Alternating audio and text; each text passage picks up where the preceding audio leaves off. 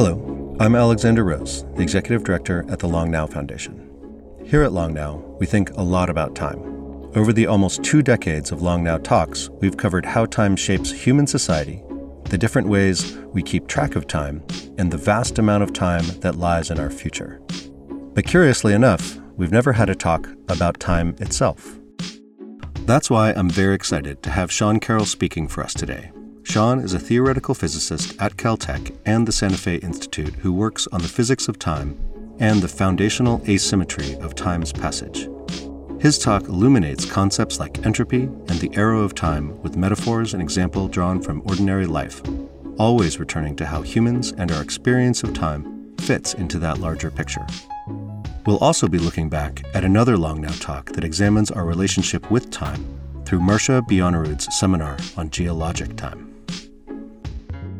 Before we get started, a quick reminder. The Long Now Foundation is a nonprofit and is entirely supported by donors and members like you. If you are already a member, thank you. Your support means the world to us and allows us to spend our time working on meaningful projects. If not, please consider becoming the newest member of the Long Now Foundation and supporting this series. It only takes a bit of time to set up, and after that, you'll be connected to a whole world of long-term thinking. This podcast is brought to you by Stripe, a company that is working to build the economic infrastructure of the internet. They help people start internet businesses and accept online payments from customers all over the world. Now, time is of the essence here, so let's join Carroll and enjoy this journey into the deep time of the cosmos. Thanks very much, Xander. It's a great pleasure to be talking about time, the nature of time, what it means for all of us at the Long Now Foundation. Obviously, folks at Long Now have been thinking very carefully about time, about the human aspects of time, about how to measure it, how to think about it. And that's my jam. That's what I'm very, very interested in doing. You know, time is just so important to who we are as human beings, right? We feel like time is passing around us or we're flowing through time. The metaphors, they go back and forth. I'm not sure whether we're moving through time or time is moving around us. But either way, time is just crucial to what it means to be a person. We plan for the future. We remember the past. Some of us are so fascinated by the nature of time that we become professional physicists and we learn about what time means from the physicist's point of view. And we learn a lot. Like, physicists understand a great deal about the nature of time. But there's something interesting, maybe a little scary, that happens when you learn about time from the perspective of physicists. You learn equations, they tell you how physical systems evolve. But this idea that time passes or that time flows or that somehow we move through time, that central, most obvious idea about time in our everyday lives, disappears. It's nowhere to be found in the fundamental laws of physics, but it's clearly there in our everyday lives. And we think that we're made of things that follow the fundamental laws of physics. So what is going on? That's what I want to talk about with you today, how to reconcile how physicists think about time with how we experience it in our everyday lives, and what that reconciliation teaches us for what time means and what it means to be a person. So let me start by explaining what I mean when I say that this passage of time notion disappears when you learn about time from the physicist's point of view. What does a physicist do? What's a typical physicist kind of problem to contemplate? Okay, well, think about the planets in the solar system moving around the sun. This is the kind of thing that physicists are really good at. Paradigmatic. Kepler, Galileo, Newton, those people. You're given the state of some physical system, by which in this case we mean the positions of all the planets, where they're located in space, and how they're moving, right? The velocity at just one moment of time. You don't need to be given the history of the planets. At one moment of time, you're given where they are and how they're moving right now. And then you have a recipe. You have the laws of physics. You have Newton's laws of motion and Newton's law of gravitation. And from those, you can predict the future. From the present state of the system, you can tell where it's going to be next. You can predict eclipses in the future. You can say where the planets are going to be. You can make an almanac, okay? But there's something extra that is very, very important. You can also predict the past, or retrodict if you prefer. Given the current state of the system, the laws of physics tell you exactly what was going on in the entire past history of the system. And real astronomers actually do this. They extrapolate the current state of the solar system millions or billions of years into the past and the future. So buried underneath that little discussion is an idea that we call conservation of information. All of the information you need about the system right now, its positions, its velocities, and so forth, suffices to predict the entire future and past of the system. If I told you exactly the state of the system 1,000,000 years ago, you could predict what it would be doing right now.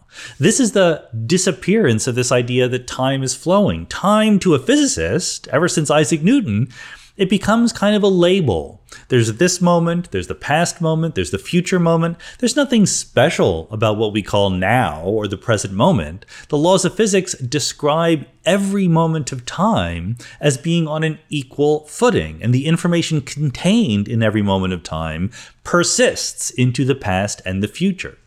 That's very different from what we're used to in our everyday lives. Just as one simple example, imagine you come across, there's a glass of water on the table. It's a slightly cool glass of water, okay? And you ask yourself, well, what was the state of that glass of water a few minutes ago?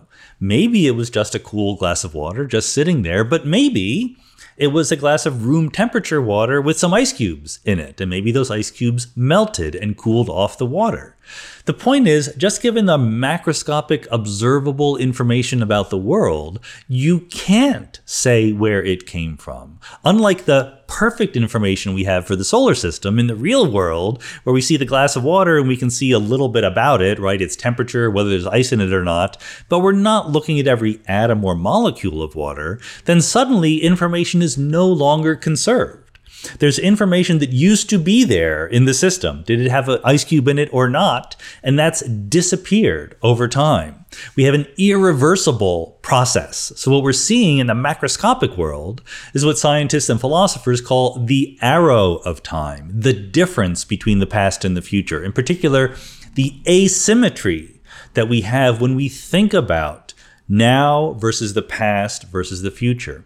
And that asymmetry, that arrow of time, is not there in the fundamental laws of physics. We have to dig in a little bit to understand where it comes from. So let me just explain how that asymmetry between past and future shows up in our everyday lives. One aspect is that there is an asymmetry of knowledge, okay?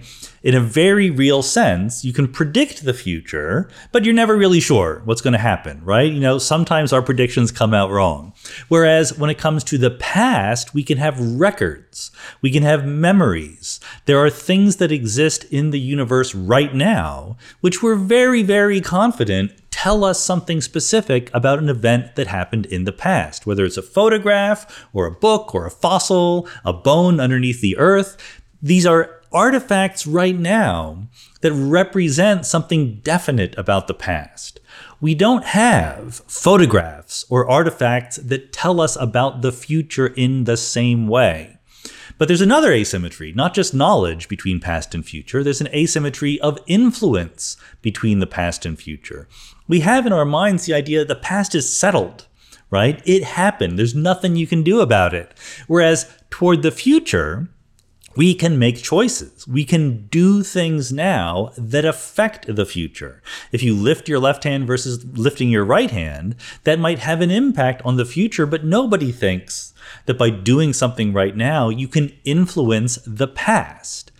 Where did these asymmetries come from? Why is it that we can know more about the past, but we can influence the future in some way? Again, it's nowhere in Newton's laws of motion, okay? Nor in any update of Newton's laws of motion. General relativity, electromagnetism, Schrodinger's equation in quantum mechanics, all of these attempts at finding a fundamental laws of physics have the feature that they treat the past, present, and future equally. Now, I'm not going to hold you in suspense too much. I actually know the answer to this question. Why is the past, present, and future so different to us? The answer is something called entropy and the second law of thermodynamics. I'm sure you've heard about this before. Entropy is basically, roughly, not exactly, but close enough, the disorderliness of a system, the randomness, the disorganization.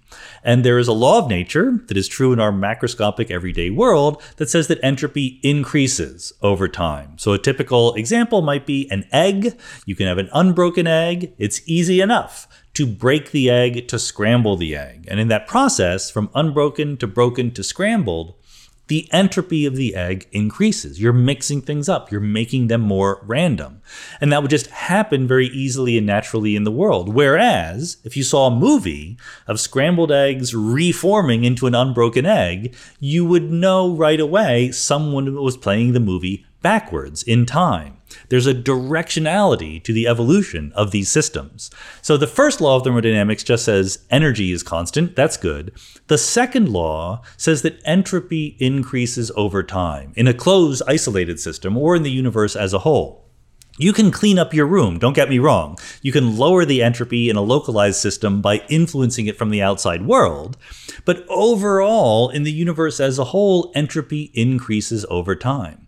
So unlike Newton's laws or other attempts at fundamental laws of physics, the second law of thermodynamics does tell the difference between the past, present, and future. It says that entropy will be higher in the future. It was lower in the past.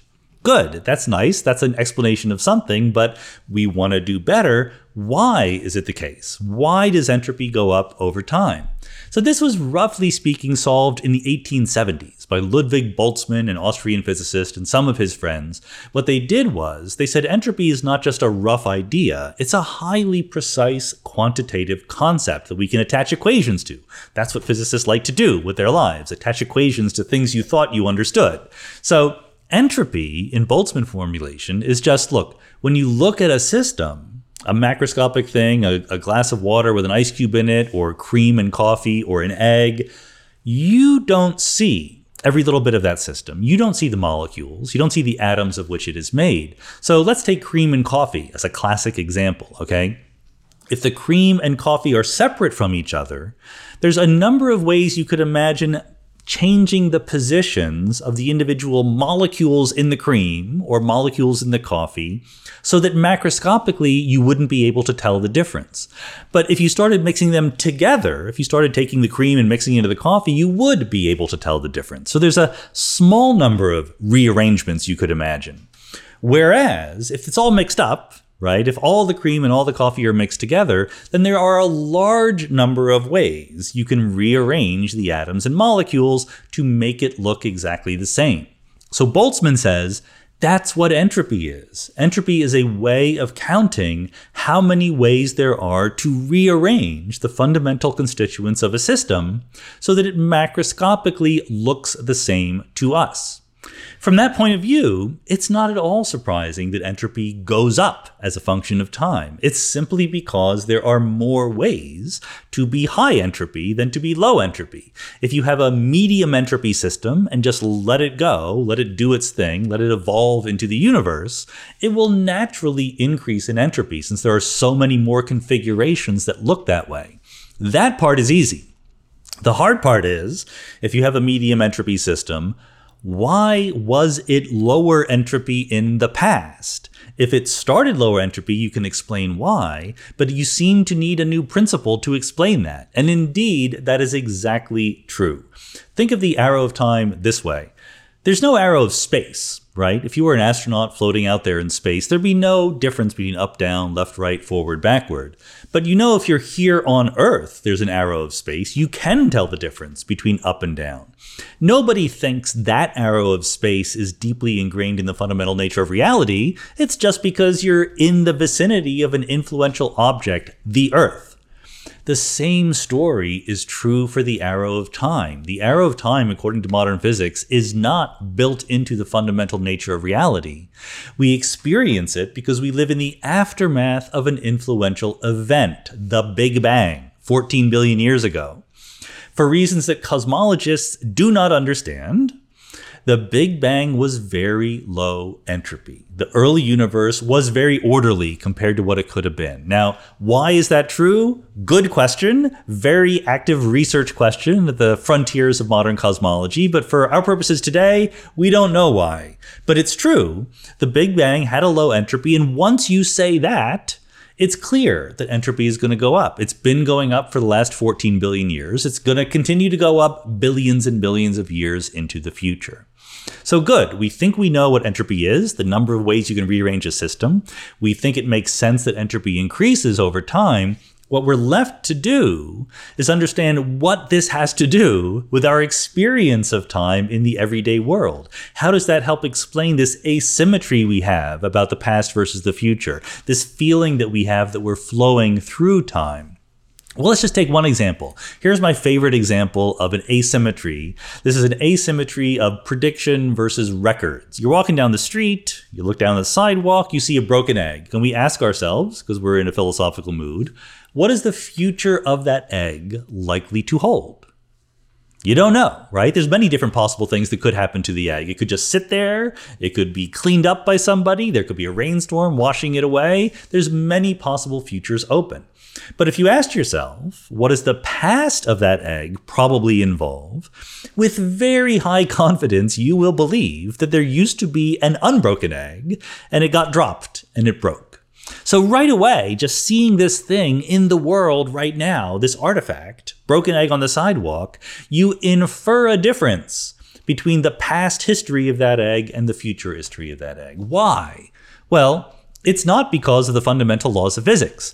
Given the configuration today, egg on the ground, messy, etc., there are many, many arrangements of the individual molecules that could account for that. And accordingly, there are many, many possible futures. As we said, many things could happen to the egg. If all you knew were the fundamental laws of physics, there is a precisely equal number of past things that the egg could have gone through. The conservation of information convinces us that the number of past possible histories of that egg is exactly equal to the number of future possible histories of that egg. But there is one big difference, that we know the universe started with the Big Bang. And that Big Bang had a very low entropy. This is what philosophers call the past hypothesis of low entropy in the universe. So we know two things. We know the current state of the egg, and we know the initial condition that we started with very low entropy. That's where the imbalance comes from. That's where we know a little bit something more about the past than about the future. And we can use that information to say, given the existence of a broken egg on the sidewalk today, and the existence of a very, very low entropy Big Bang, we can infer that there used to be an unbroken egg. As you go through your life, as you are remembering things and predicting things about the future, you are constantly relying on the fact that the entropy of the universe was very low near the Big Bang. You might not have known that you are relying on that fact, but it's crucially important to how we live our lives. That's the good news. We can say something about where this asymmetry comes from, this asymmetry of both knowledge and influence toward the past and the future. But it raises kind of another worry that we didn't have before, which is the following. If all that happens over the history of the universe is that disorder increases, how did I get here? I think of myself as relatively orderly, right? The organs of my body, the neurons in my brain, they're organized in kind of a precise way. How could you tell me that something as exquisitely organized as a living being just came to exist out of increasing entropy over time? And of course, because I'm asking you this question, that I know what the answer is to this. At least I know a little bit. This is another active research area. But let's go back to our favorite example of the cream mixing into coffee. It begins in a very low entropy state. The cream and the coffee mix together. It ends up in a high entropy state. But that early low entropy state is very simple, right? All the cream's on the top, all the coffee's on the bottom. That final high entropy state is also very simple. Everything's mixed together. It's in between. It's that intermediate state on the journey from low entropy to high entropy where things look complicated, where the cream and the coffee are mixing together in unpredictable ways, forming little swirls, little fractal patterns that would require a lot of information to specify. So that's the secret, and we have a lot to learn still to go about this, but basically, complexity naturally arises on the journey from low entropy to high entropy. This is we think, a fundamental feature of how the universe works. That there's something about the journey from a simple beginning with very, very low entropy to a simple ending with very, very high entropy that can give rise to complexity. So entropy just goes up, but complexity first goes up and then goes down. It's a temporary phenomenon, which might make you pleased to understand what's going on, maybe a little worried about the ephemeral nature of things like that in the universe. And indeed, this is not just a story about cream and coffee. This is a story we can tell about the universe as a whole. The Big Bang was about 14 billion years ago, and right after the Big Bang, the universe was very low entropy, also very simple. It was hot, dense, smooth, rapidly expanding. That's all you need to know. Over time, what happens is the universe expands and cools, and structures begin to form. Gravity pulls things together, and we can see this. We can take an image of the background radiation from the Big Bang from a few 100,000 years after the beginning. You can see the first faint traces of structures forming. Today, 14 billion years later, our universe is rich with structures. There are planets, stars, galaxies, people, clusters, voids. It's a very lumpy, interesting, exciting kind of universe. But that's temporary. It's not going to last forever. Stars use up their fuel. They burn out. They go dark. Stars fall into black holes. Even black holes don't last forever. In the 1970s, Stephen Hawking taught us black holes radiate out into the universe and eventually evaporate away completely. We think, roughly speaking, that 10 to the 100 years from now, which is a long time even by long now standards, all of the black holes in the universe will have evaporated away into almost nothing. We think that the universe is expanding and it's going to keep expanding forever. We don't know that for sure. Remember, predicting the future is hard, but that's the best current theory we have. So the very far future of the universe is very high entropy, but once again, very, very simple. We, for what it's worth, live in the exciting part of the history of the universe, and we are part of that excitement. And maybe this is a story you're willing to believe on general grounds, complexity comes and goes, etc. But the leap from there to the specific complexity of a living organism might be a little bit hard to swallow, right? In fact, you're taught sometimes, I wish you weren't, but it's true, you're taught that living organisms are somehow fighting against entropy. They're resisting entropy, right? I think the opposite of that is true. My friend Michael Russell, who's one of the world's leading researchers in the beginning of life, the origin of life here on Earth, once told me, the purpose of life is to hydrogenate carbon dioxide. Now, that might not be the purpose of your life, but what he meant was, why did life start in the first place? In his theory, and no one agrees, okay? There's a very large number of different theories that are competing right now, but he has one of the interesting ones. Russell says there was an overabundance of carbon dioxide in the early Earth. And that was a low entropy way for those carbon atoms to be. It would be much higher entropy for those carbon atoms to get rid of their oxygen and take on hydrogen, convert into methane, okay? Hydrogenate the carbon dioxide. The problem was there's no simple way to get from there to here, from carbon dioxide to methane. No simple reaction makes that happen. What does make it happen is a complex network of reactions under exactly the right circumstances. So Russell used this idea to make a prediction that underneath the oceans, there should be warm hydrothermal vents of a very, very specific chemistry. And after he made that prediction, it was shown to be true. We found things like the Lost City Formation at the bottom of the Atlantic Ocean, a warm hydrothermal vent, which have exactly this complex chemical structure.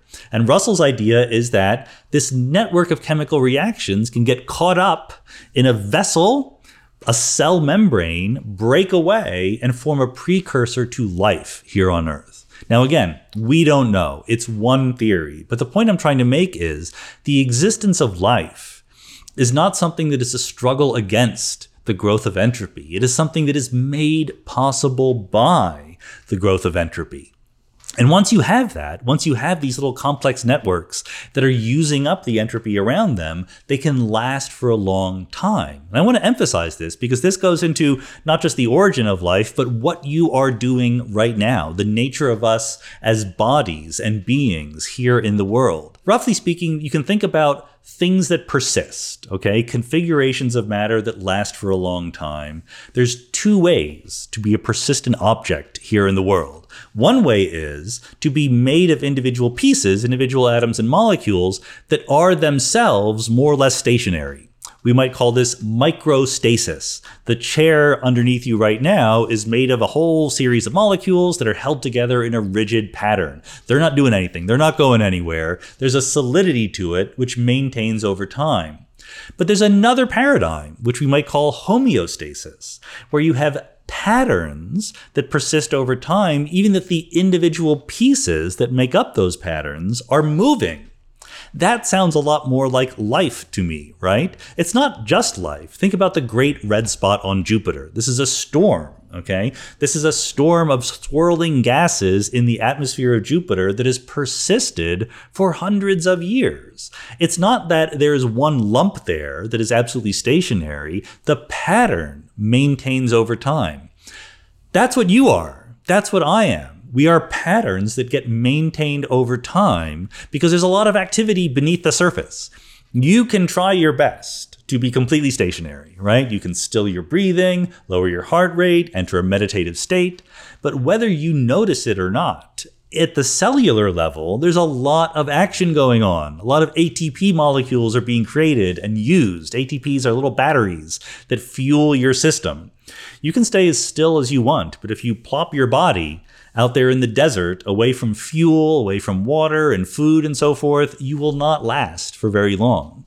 What we really do is we maintain the persistence of the patterns we call our body by taking in fuel from the outside and using that for maintenance, for homeostasis. Why is that possible? Because entropy is increasing. All of those processes that keep us maintained require an increase in entropy of the universe. Here on Earth, mostly that comes from the sun, right? We think to ourselves, what does the sun do for us in terms of life here on Earth? The sun gives us energy, you might be tempted to say, and that's true. But it's not the whole story. The Earth radiates into space just as much energy as it gets from the sun. The total amount of energy here on Earth is not really changing that much. The difference is, for every 1 photon of light we get from the sun, the Earth radiates 20 photons into outer space. We get visible light from the sun. We radiate infrared light out into space. So 20 photons of infrared with 1/20th of the energy each is what we do to the energy we get from the sun. So in other words, the sun gives us energy in a low entropy form, 1 photon. We increase its entropy. We do photosynthesis, we eat our food, we think, we listen to talks, we make great speeches, then we radiate out into the universe the same energy we got, but with a much higher entropy. That's what enables all of the marvelous activity that brings us to life here on Earth. And that process is, to come back to where we started, what explains the idea that we feel that time is passing around us. That imbalance between past, present, and future caused by the fact that entropy is increasing. So if you think about it, you think about yourself right now at the present moment. You are in some configuration, right? Your body is doing some particular thing.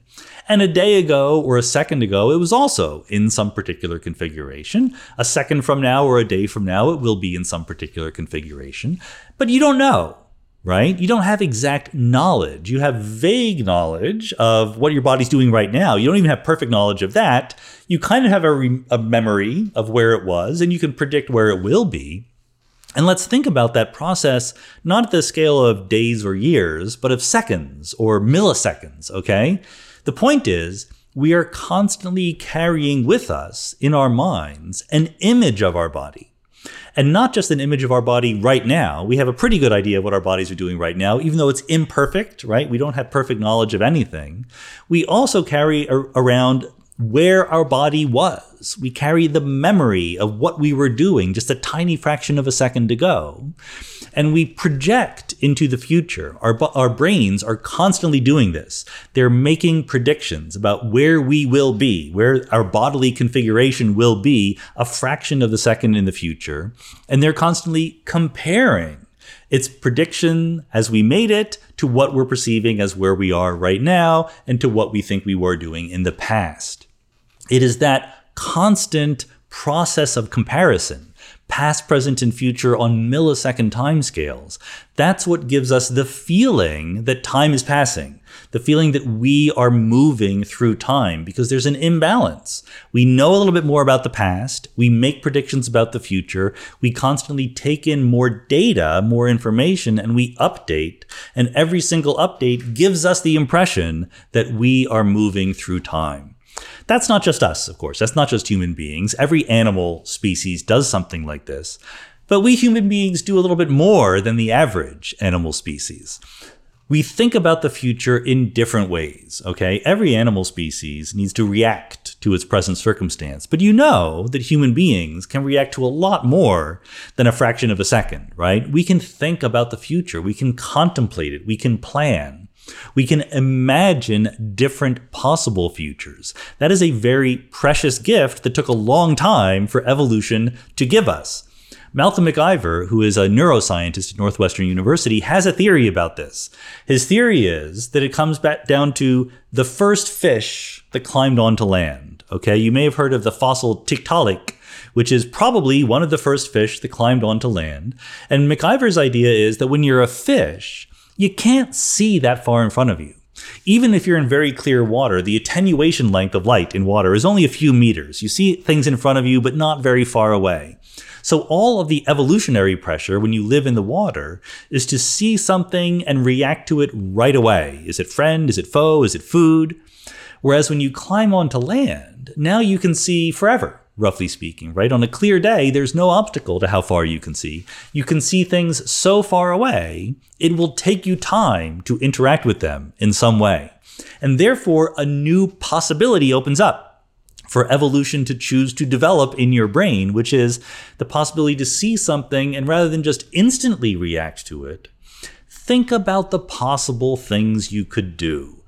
Hypothesize different scenarios, imagine them. This idea is the birth of imagination.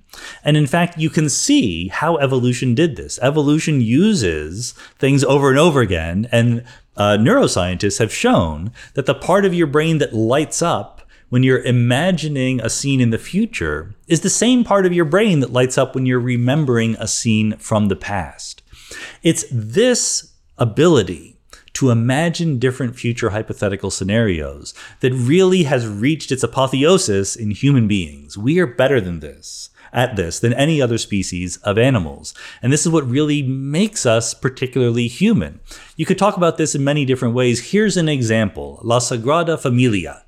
This is a cathedral in Barcelona, and it was constructed back in 1883 under the guidance of Antoni Gaudi. He took over from other people who started it, but Gaudi designed what he thought the cathedral should look like. It's an absolute masterwork, very, very complicated, a million different moving parts and different kinds of styles and so forth. And Gaudi passed away in 1926. And the cathedral was nowhere near finished when he passed away, and he knew perfectly well that it would not be finished when he passed away. But he still wanted to do it, even though he knew it wouldn't be finished when he died. What is going on? What's going on is Gaudi could use his brain to imagine what it would be like in that future time when the cathedral was done, and it made him happy then. The point is not that Gaudi thought that he would be a ghostly persistence over time that would be looking down on the cathedral and admiring it. He gained pleasure right at that moment from the prospect of the future. And that's something that we humans have the ability to do. The conditions of ourselves right now depend out on our visions of the past and the future, as well as our conditions here in the present. So it all goes back to the cream mixing into the coffee, okay? Entropy increasing over time. That's the story of the passage of time in the universe. But it's that middle phase where the cream is mixing into the coffee, where those little swirls develop. Those swirls are us. That's what you and I are. We are temporary little bits of complex structure in the universe that are part of the overall increase of entropy over time. That means we are ephemeral. We're not going to last forever. That's the bad news, okay? We're not going to last for 10 to the 10 to the 10 years. We have a lifespan. We have an expiration date. But it also means we are interesting. We are the interesting part of the universe. Part of this complexity is our ability to think about and model ourselves and the rest of the universe, to do what psychologists call mental time travel, to imagine ourselves, not just in different places, but at different times. It's that ability, that imagination, that flow through time that makes us what we are as human beings.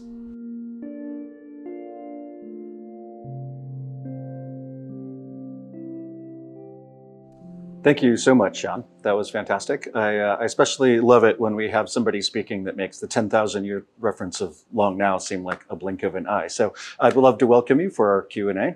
Hi, Xander. Thanks very much for having me here. I think you started to answer this question, but maybe if we put it back in terms of the egg, it will make more sense to me at least, which is that there's an egg that gets cracked and goes into a higher entropy state, but there's also the part of the egg that we didn't talk about, which is the formation of the egg in the chicken. And I think you talked about this as humans are formed into life. Is that a process that is going towards higher entropy or lower entropy when the creation of something like the egg before it gets cracked? If you include a large enough system, the only processes that we have are ones going to higher entropy. There's no processes that go to lower entropy. You can have an entropy decrease, like I said in the talk. You can clean your room. That's okay. You can take a bottle of champagne. That's the localized part. Yeah, you can put it in the refrigerator. It will cool off. Its entropy will go down. That's all allowed. But it's only because it's increasing the entropy somewhere else. The reason why you can't cool your living room by putting a refrigerator in there and opening the front door is because there's more heat coming out of the back than there is cool going out the front. So overall, if you include enough stuff, entropy always goes up. And that's why I don't like to think about life or other complicated things as fighting against the increase of entropy, because that's a losing battle. We're not going to win that one. What we can do is take advantage of the evolution that is caused by entropy increasing and make that into something interesting and important and meaningful. Well, that example of the refrigerator is really helpful. It's like why you can't put a fan on a sailboat and get anywhere. That's right. Right. So that actually makes a lot of sense. So and that you can do things in a localized system, but you're basically robbing that from somewhere else in a larger system. When we started building this 10,000-year clock project, one of the first material scientists that I spoke to gave me the best picture in my head of how we should think about materials that are going to last over 10,000 years. He said, everything is burning just at different rates. And that fundamentally, like everything is just oxidizing. Yeah. And you can choose kind of which materials that you want to use and how fast you want them to oxidize. But it was kind of ringing to me as you spoke, that's our entropic process that we get to fight when building something. Well, and they weren't probably even worrying about the fact that eventually we'll fall into a black hole and be radiated away into intergalactic space. But it's a very vivid way of putting the lesson. Right. Yeah, I mean, everything is burning. Everything is running down. The most solid thing in the world is not 100% static. That's physics for you. And the ultimate state, we think, of the universe is going to be nothing but empty space. If you're not empty space, you're not done evolving yet. And how is it that we know that the moment of the Big Bang was so much lower entropy than now? What's our evidence of this? Well, there's sort of a two-part little dance that we have to go through. That's a very interesting, difficult question. One is we can just look at it, right? We have data. We have the images of the cosmic microwave background, the leftover radiation from the Big Bang. So we know what the conditions, or we think we know, what the conditions were like near the Big Bang, okay? And we can calculate their entropy. We have formulas for doing this. And the reason why, sorry, that was a bit of an exaggeration. We have formulas that work in certain circumstances. We don't have the once and for all formula for the entropy of the universe as a whole. But what we can do is to say, what's the entropy of a black hole? Okay, a single black hole. Our galaxy, the Milky Way galaxy, has a supermassive black hole in the middle that is millions of times the mass of the sun. You can calculate the entropy of that. Stephen Hawking told us how to do that. The entropy of that one black hole in the middle of our galaxy is bigger than the entropy of the whole universe near the Big Bang. So we know that however you want to talk about it, the entropy of the universe near the Big Bang was much lower than it was today. It would have been higher if there had been black holes around, but there weren't. And when you say a black hole has more entropy than another one, are you saying that it's more, the milk is swirled more into that coffee, like you're seeing a more homeostatic kind of version of it?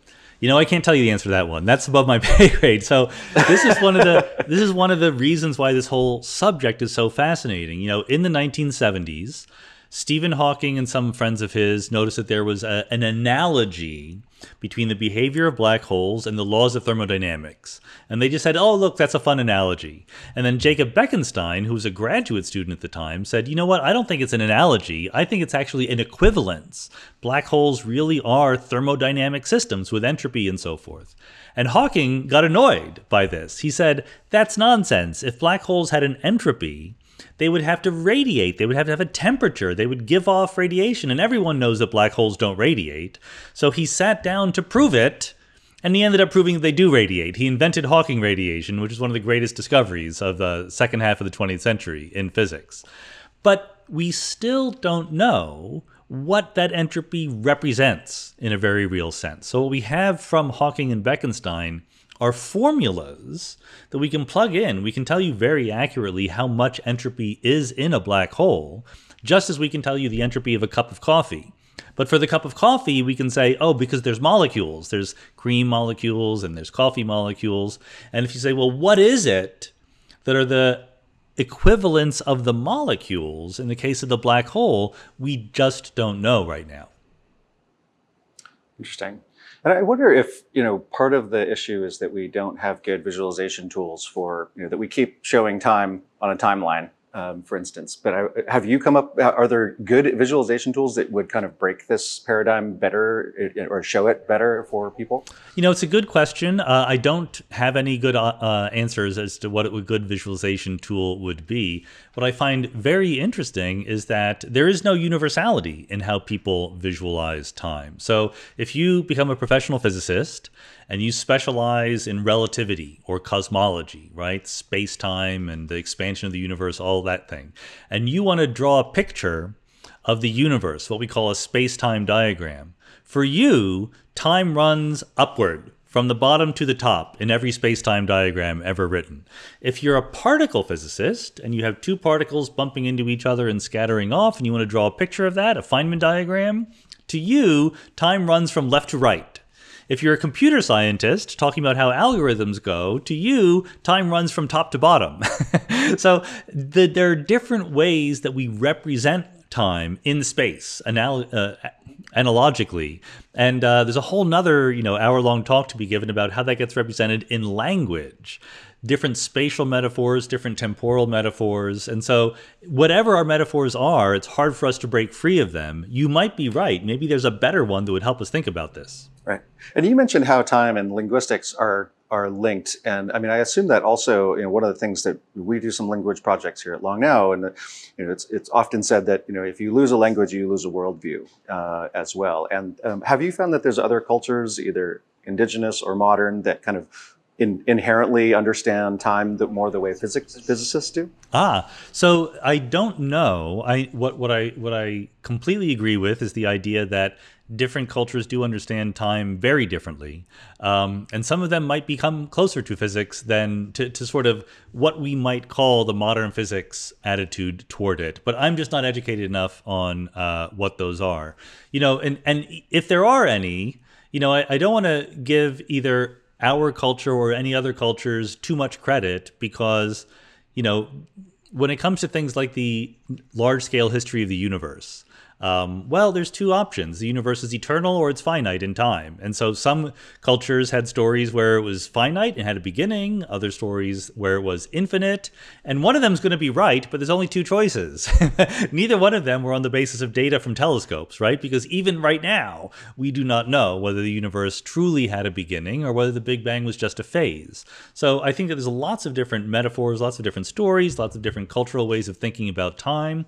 But even modern physics doesn't have the right picture yet. So I'm not going to give credit to anybody quite yet. Right. Yeah, we had a speaker early on who Dan Everett, who studies the Paraha in Central or South America, and they have a very, very clearly a very different conception of time. I'm not sure if it's more aligned with physics or not, but much less about past and future. We have a great question here from Raphael from the Facebook feed. Says, hi, I'm a teenager. It's very common for people my age to go through existential crisis because of how massively large the universe is and how little significance our individual lives have. Is feeling minute the right approach or for visualizing ourselves? Or how do you deal with this conception of time in your own life? Yeah, Raphael, you're not wrong to think that you're very, very tiny compared to the universe. On the other hand, you're very, very big compared to an electron. And on the third hand, who cares? Who cares how big you are? Who cares how long you're going to last? I do think it's important to appreciate that we're finite. We're ephemeral. As I said in the talk, we're not going to last forever. And therefore, whatever it is that you find meaningful and important and motivating in your life, it can't be that you're going to leave an impression on the universe that lasts literally forever, because there are no such impressions. And I actually find this liberating rather than leading to existential despair. It takes the burden away from me to try to do something to the universe that will actually leave an imprint that lasts forever.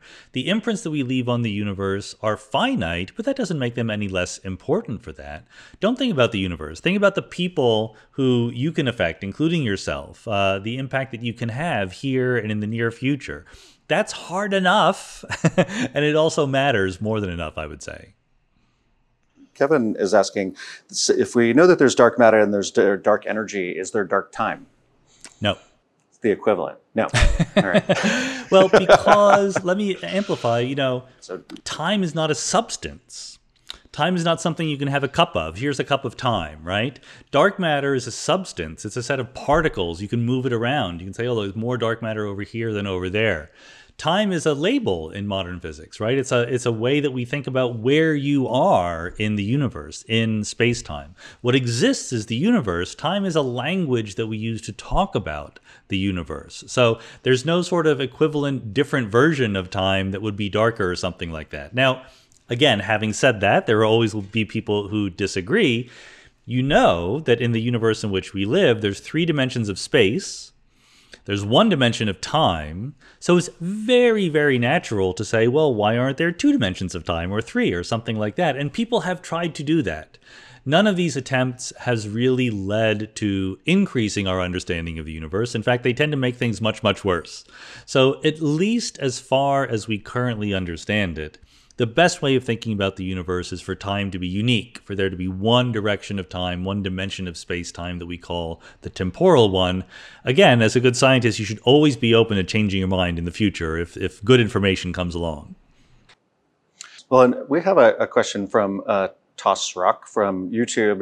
It's actually asking about how you got involved in science and then going on to doing things like working in the movie industry and advising on science fiction movies, as we were just discussing. But I think maybe another way to think about this is, if somebody was starting a science career now in this space, what would you tell them? What would you tell them to learn?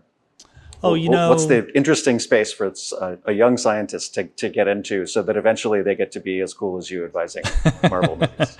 Look, honestly, there's the 2 secrets to becoming a science advisor for Hollywood are, number 1, live in Los Angeles. That's where it's located. Number 2, have at least medium-sized public profile. Be out there on social media or writing books or doing YouTube or etc. And they will find you. There's no systematic way. You don't apply for a job. It's not a job. You don't get paid. It's just kind of fun to talk to directors and screenwriters about their Hollywood movies. I got a sweatshirt once, an Iron Man sweatshirt. That was kind of fun. But the other version of that question is, how do you get into doing interesting science, forgetting about, for the moment, movie consulting or anything like that? Because there is a fundamental flaw in the system where if you're like me, so I said I got interested in physics when I was 10 years old. So that's the middle 1970s. And what are you going to do? You're going to be reading about what is the most interesting physics going on at that point in time. So I was reading about quarks and black holes and the Big Bang. And all that is great. It's still great now. But what you do for a living is not going to be what's interesting when you first stumble across the field, because there's decades in between somehow, right? So it's very hard to sort of plan ahead for what will be the most interesting stuff when you become a grown-up scientist. So my advice is, to think broadly, to be open to all the different interesting things going on. Be ready to say, well, you know what? I hadn't even thought of this whole field that seems really cool. Let me at least take it seriously. Learn everything you can and put off to the last minute, choosing once and for all what has to be your specialty. I think one of the things that you said that I thought was really interesting is that this idea that while we have a lot more information about the past, we obviously have much more influence on the future. And I think it's an interesting thing that in our time, actually, people feel as though they're having less and less influence on their future. But I think it's a nice message, this idea that that's actually the one thing we do have influence over. And so that physics backs that up, I think is really great. Well, thank you so much for joining us. This was so great to have you and to actually get a kind of a very fundamental sense of time and us in it. My pleasure, Xander. Thanks very much for having me on.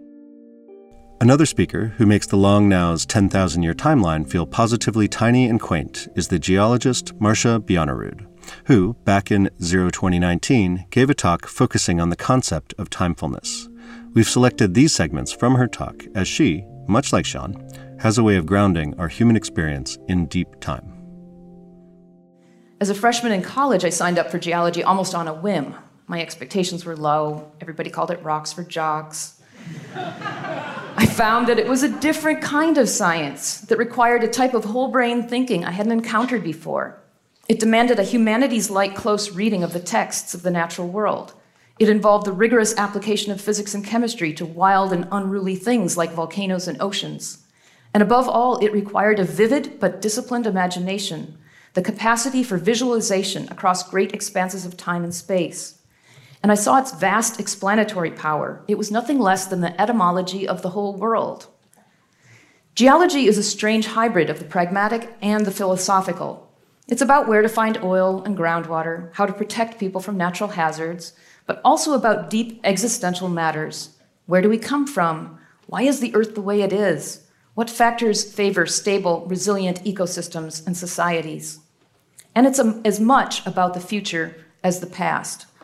I recognize that some people feel diminished by geologic time, that humans are made insignificant by it, and I can understand that. I think it helps to start developing some depth of field in thinking about time. I had a math teacher who was fond of saying there are many sizes and shapes of infinity. And while geologic time is not infinite, it is long. Some past events, like the Pleistocene, the Ice Age, happened just the other day. Others say the formation of Pangaea a while ago, and some, the origin of life, for instance, a long time back. It's also useful to adopt the Greek distinction between chronos, raw time, billions and billions of years, and kairos, which is time within a narrative.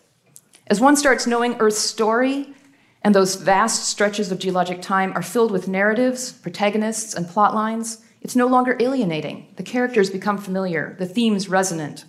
Once we open a few volumes in the library of deep time, we can begin to recognize ourselves in the tales of earlier Earthlings. Indeed, I find the idea of a 7,000 or 8,000-year-old Earth with a shallow, short history positively terrifying, while the enveloping presence of so many ancestors with such a rich anthology of life stories to share is, to me, deeply comforting. But everywhere, the natural world is bursting with backstories. The world is made of, or more precisely, by time. This is what I mean by timefulness, an awareness of the rich natural history that envelops us, a sense that we too live in geologic time and are part of a continuum from the planet's past into its future. Timefulness is a deliberate counterpoint to timelessness, an unattainable, sterile, and, I will argue, even dangerous idea. But we live in a time-illiterate society, as I don't need to tell this audience. We would be shocked if an educated adult had no idea where the continents were on a global map, but don't seem bothered by the fact that few average people have a good sense of the geography of the planet's past. Even though we will spend our entire lives here, we behave like bad tourists on Earth, enjoying its amenities and ransacking its bounty without ever having noticed that it has its own ancient language and customs. Many of the environmental problems we face have arisen because we collectively lack a sense for the duration of chapters in Earth's history, the rates of geologic processes like groundwater flow, or the intrinsic timescales of natural phenomena like climate change. As a geologist, I've worked with people from all over the world, from very different cultures and generations, older and younger than mine. The strong human connections I've developed with them through our shared study of Earth make me optimistic that a geocentric, timeful worldview might help us overcome the animosities and barriers that divide us and get down to work on things that really matter. Collective awareness of Earth's story might save us from environmental hubris. Understanding how historical happenstance is written into each of our personal lives might cause us to treat each other with more empathy. And a timeful habit of mind might even make us less neurotic about the fact of our own mortality by shifting our focus from the finite lengths of our lives to the rich anthology of experiences that a lifetime represents. While other senses may be dulled with age, the sense of time, which can only be developed by experiencing it, is heightened. Growing old requires one to shed the illusion that there's only one version of the world. As Darwin wrote on the last page of Origin of Species, there is grandeur in this view of life, with its several powers, having been originally breathed into a few forms or into one. And that whilst this planet has gone on cycling according to the fixed law of gravity, from so simple a beginning, endless forms, most beautiful and most wonderful, have been and are being evolved. That grandeur has always included us. We have simply tormented ourselves with the idea that we are outside the garden. As a technological society, we have an almost autistic relationship with the Earth. We are rigid in our habits, savants when it comes to certain narrow obsessions, but dysfunctional in many other regards because we wrongly view ourselves as alone in the cosmos. Believing that nature is something outside us, a mute and immutable thing external to us, we are unable to empathize or communicate with it. But the Earth is whispering in our ears all the time. In every stone, it offers an eternal truth or a good rule of thumb. In every leaf, a prototype power station. In every ecosystem, a model of good urban planning. In every watershed, an exemplar of a healthy economy. We need to view ourselves not as consumers or members of political tribes, but citizens of Earth, this still evolving tangle of old, recycled, sun-powered, and profoundly interdependent dancing parts.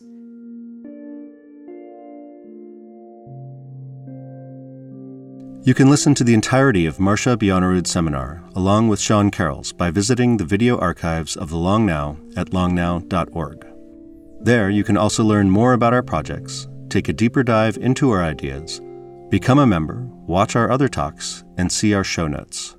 For further explorations into the subjects covered today, I can strongly recommend Sean Carroll's book, From Eternity to Here, and Marcia Bionnerud's book, Timefulness. Sean Carroll also has an excellent podcast called Mindscape that features many former Long Now speakers. As always, we'd like to thank our speakers, our listeners, our sponsors, and our members. This movement wouldn't be possible without you. Today's music comes from Jason Wool, as well as Brian Eno's January 07003, Bell Studies for the Clock of the Long Now. Big thanks to our production team, Daniel Engelman, Justin Oliphant, Andrew Warner, Jacob Cooperman, Forrest Pound, Shannon Breen, Casey Kripe, and the entire Long Now staff who make each of these conversations possible. Talk to you next time, and until then, keep moving patiently, responsibly, and exploring the long view.